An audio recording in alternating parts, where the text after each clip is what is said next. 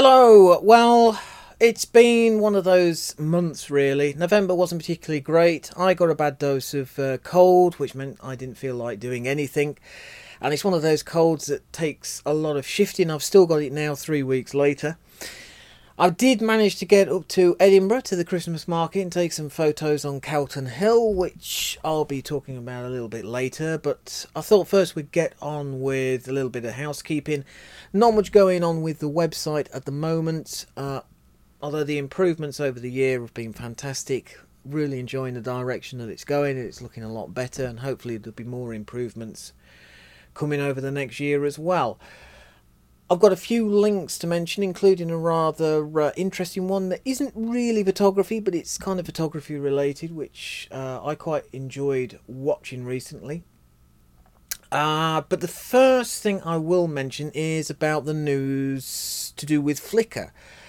Flickr's a service that I've been using since 2012, and it recently got bought by SmugMug. I think it was earlier this year. I think the final deal went through.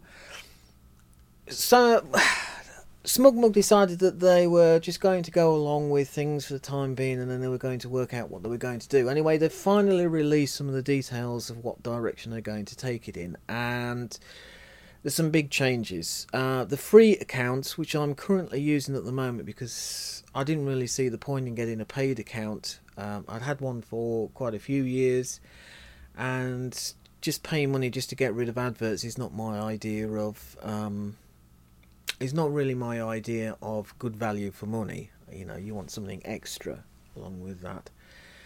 And SmugMug have decided that Flickr is only going to support 1,000 images for free accounts. If you have any over that, then if you don't back them up or you don't get a paid account, then you will lose them. They will be deleted. They say that this is only going to be affecting 3% of accounts, and sadly I am in that 3% because I've used Flickr for backing up images for quite a few years now, mainly from my mobile phone, because it was very easy. Just open the app and just let the automatic uploader take care of any new images that had been taken on the phone. It was great for peace of mind. You know, if you lost the phone or the phone was damaged, you know that the images were somewhere else. But anyway, that's all come to an end, unless you pay the £50 a year for what they call a pro account. And again, it's one of those where I don't really want to pay any money in, because I don't quite know what is going to be offered, what sort of changes are going to be made. Initially I decided with my Flickr account that I was going to get rid of it, and then I decided a few days later that I was going to keep it, go below the 1,000 image limit for the free account, and just see how things go over the next 12 months. It might mean that in 2019 I finally delete the Flickr account, but we'll see what they offer and how things go. I do think that the deleting of images is a mistake. I think a freeze would have been better, where, you know, if you were over the 1,000, then they said, look, you know, these images will not be deleted over that, but you cannot upload any more. It is frozen. That is it. You have to pay to upload more images to the service. But sadly, you know, server space costs money, and they obviously don't believe that would work. So you've got to get your images off if you've got more than 1,000 and you've got a free account. It's as simple as that. I think the cut-off date is February the 8th, but I would double check that online. Certainly, I would recommend that if you have got a free account, you've got over 1,000 images on your Flickr site, and you don't want to lose any, then I would back them up by Christmas. That's what I intend doing. I intend I've already backed up 2,000 and taken them off, so I've basically just got to get another 1,000 off, and I should be all right. And then I'll just keep an eye on what SmugMug do with Flickr. It's a bit up in the air. A lot of the comments that I was seeing online weren't particularly favourable. The vast majority of them didn't like the price rise because the Flickr Pro account was about £28, something like that, I think. That has now doubled to about £50. £50 is an awful lot of money, and there's plenty of options these days to spend that money. You can get a paid account at 500px. Even Pickfair have released a new Pickfair Plus account where you pay £50 a year and you get various different perks and things, mostly extra design options. That's the word I'm looking for. Extra design options for how you develop your page on there. The Pickfair one, I am not going to part with any money there because it hasn't earned me any money yet. Getty Images is the one that's doing well for me, and Pickfair, I haven't made a bean off of that yet. It's been developed over this year. There's about 120 images on there, and I haven't sold one. So either there's two options. Either the site doesn't quite get in front of the people that it should do, or my images are no good, and I don't think it's the second one. So we'll have to see how the Pickfair service develops. Maybe 2019 is when it comes into its own and starts earning some revenue, because that's what the page is all about at the end of the day. People are not putting photos on there for the goodness of their health. They want to sell those images and make some money from their photography. So I won't be buying the Pickfair Plus package quite yet. And as for Flickr, we'll have to see how that goes. But until we actually know with some certainty what's happening, personally I wouldn't recommend handing any cash over. It does seem as though it's in a bit of flux. And there's also another thing is, even if you do pay your account and you do get that extra storage space, there is that rather worrying thing that if for some reason, something happens to you, your archive is not going to outlive you very well. You could have 12,000 images from a lifetime of photography on Flickr. But if they don't get their cash when it's due, that means that 11,000 images will get deleted just like that.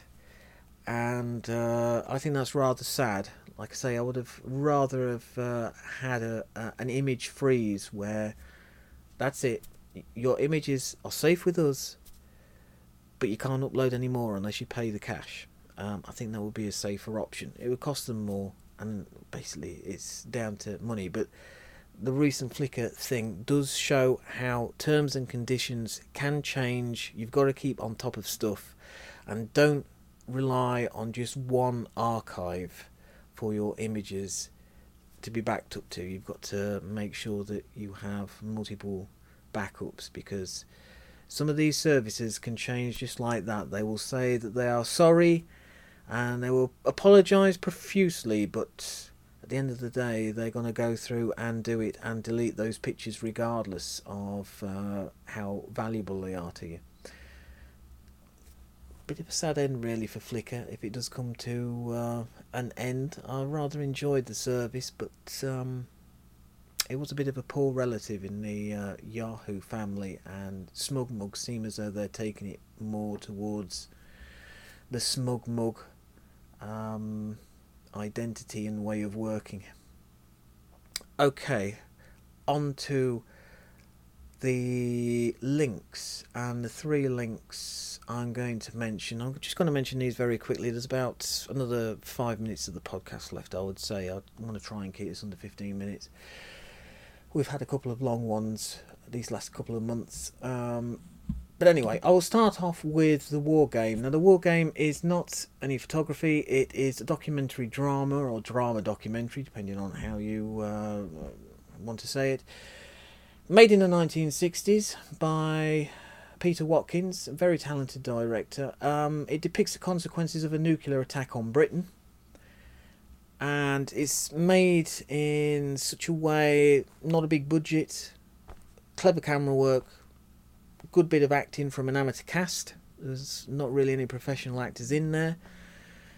Some good makeup, and just put in the facts there of what Britain would be like in a nuclear attack, and it doesn't pull its punches. It's 45 minutes, which you can't say is enjoyable, but it is a fantastic demonstration of what you can do on a limited budget if you know what you are doing, and you can still produce a really effective, scary, horrifying film.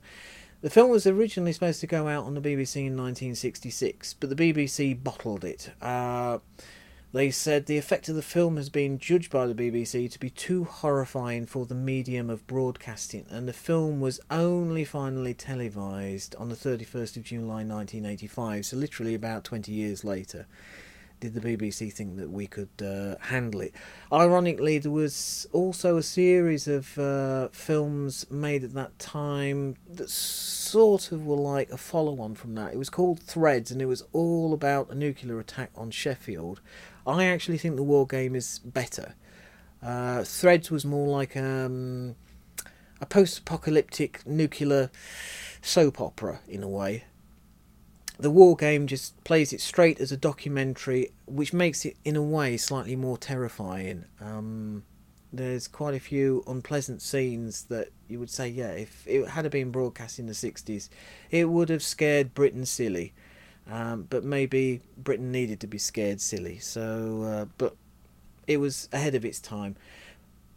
Fantastic director, Peter Watkins. He also made a film in a similar sort of style, drama documentary, about the Battle of Culloden. If you can imagine a TV film crew being able to film the Battle of Culloden taking place and talking to the protagonists and interviewing people. And it's a fantastic idea, fantastic piece of film work as well.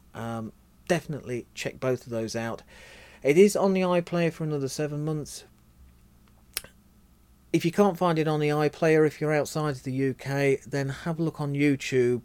It's bound to be somewhere around, or just a clip that you can maybe watch and get a taster of. But The War Game is certainly a recommended film, because the documentary style just works beautifully on this subject matter. But it's not an easy watch, even all these years later. The next couple of links are sort of related. They're all about lifestyles, I suppose, really. The first one is from the New York Times Lens photo blog. It's Living Beneath the Ground in an Australian Desert. And this is about the residents of Kuba Pedy, who escape the searing heat by building their homes underground, and Tamara Marino has captured life beneath the earth. Essentially, you've got people who are living in underground houses, caves, for the want of a better word. It's quite a diverse community. There's Germans, there's Serbs, there's all sorts of people in this mining community. The images are absolutely fantastic. It is an absolutely remarkable series of images, and a remarkable way of living, really. Absolutely blown away by the way that some people live their lives. Certainly not for everybody, and just the temperatures alone, you can understand the outside temperatures, of an Australian summer. You can understand why they've decided to build themselves a life underground. It's absolutely amazing, the way that, like I say, some people live. It's just remarkable. So that is Tamara Marino's images underground of a mining community in the Australian desert. Fantastic set of images. The next one is from the BBC News In Pictures photo blog. remote UK community living off grid. This is a series of images by Ed Gold, who lived with a community documenting people's lives and exploring what drove them to live in a remote location in the northwest Highlands of Scotland in a small off-grid community called Scoraig. Basically, they live in relative isolation. It's accessible only by boat or a 5-mile walk. They partly power their houses using wind power, and the inhabitants are crofters with cattle and sheep. There's a violin maker, a Russian translator, volunteers, and a part-time postal worker. So it's quite a diverse set of people, and it's a combination of landscape images and what I would call working portraits. It's people just getting on with their day-to-day lives and being photographed. It's a fantastic series of images.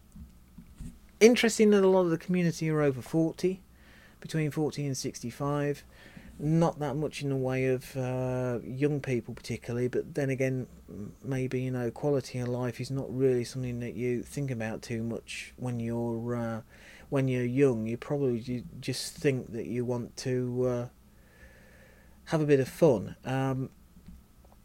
But again, the community is just so diverse, fantastic way of living. Wouldn't mind trying it myself for 6 months or a year. And the best way that you can photograph these people is by living with them and seeing how they work and what they get up to. Just to take an example of the type of people, you got one, Dale, 47. I was fed up with working in an office all day, looking at a screen and having to pay to go to a gym to keep fit. I was fed up with all the people. It would take me 40 minutes to drive 7 miles to get into work. So a lot of these people are sort of like going for the quality of life rather than monetary value, which you can understand. So that is Ed Gold's pictures of a community in the northwest of Scotland going off grid. Fantastic series of images. That is it. I have gone over my 15-minute limit, but who cares? We're coming up to 18 minutes, so I will say the podcasts are on their way for December. There's going to be a bonus podcast which is going to be all about Book Off My Shelf. I know which one it is, but I'll have to find out what that is. That'll be coming next week probably, and then there'll be the December podcast slightly earlier than usual the following week after that. So thanks for listening, and I will say bye-bye.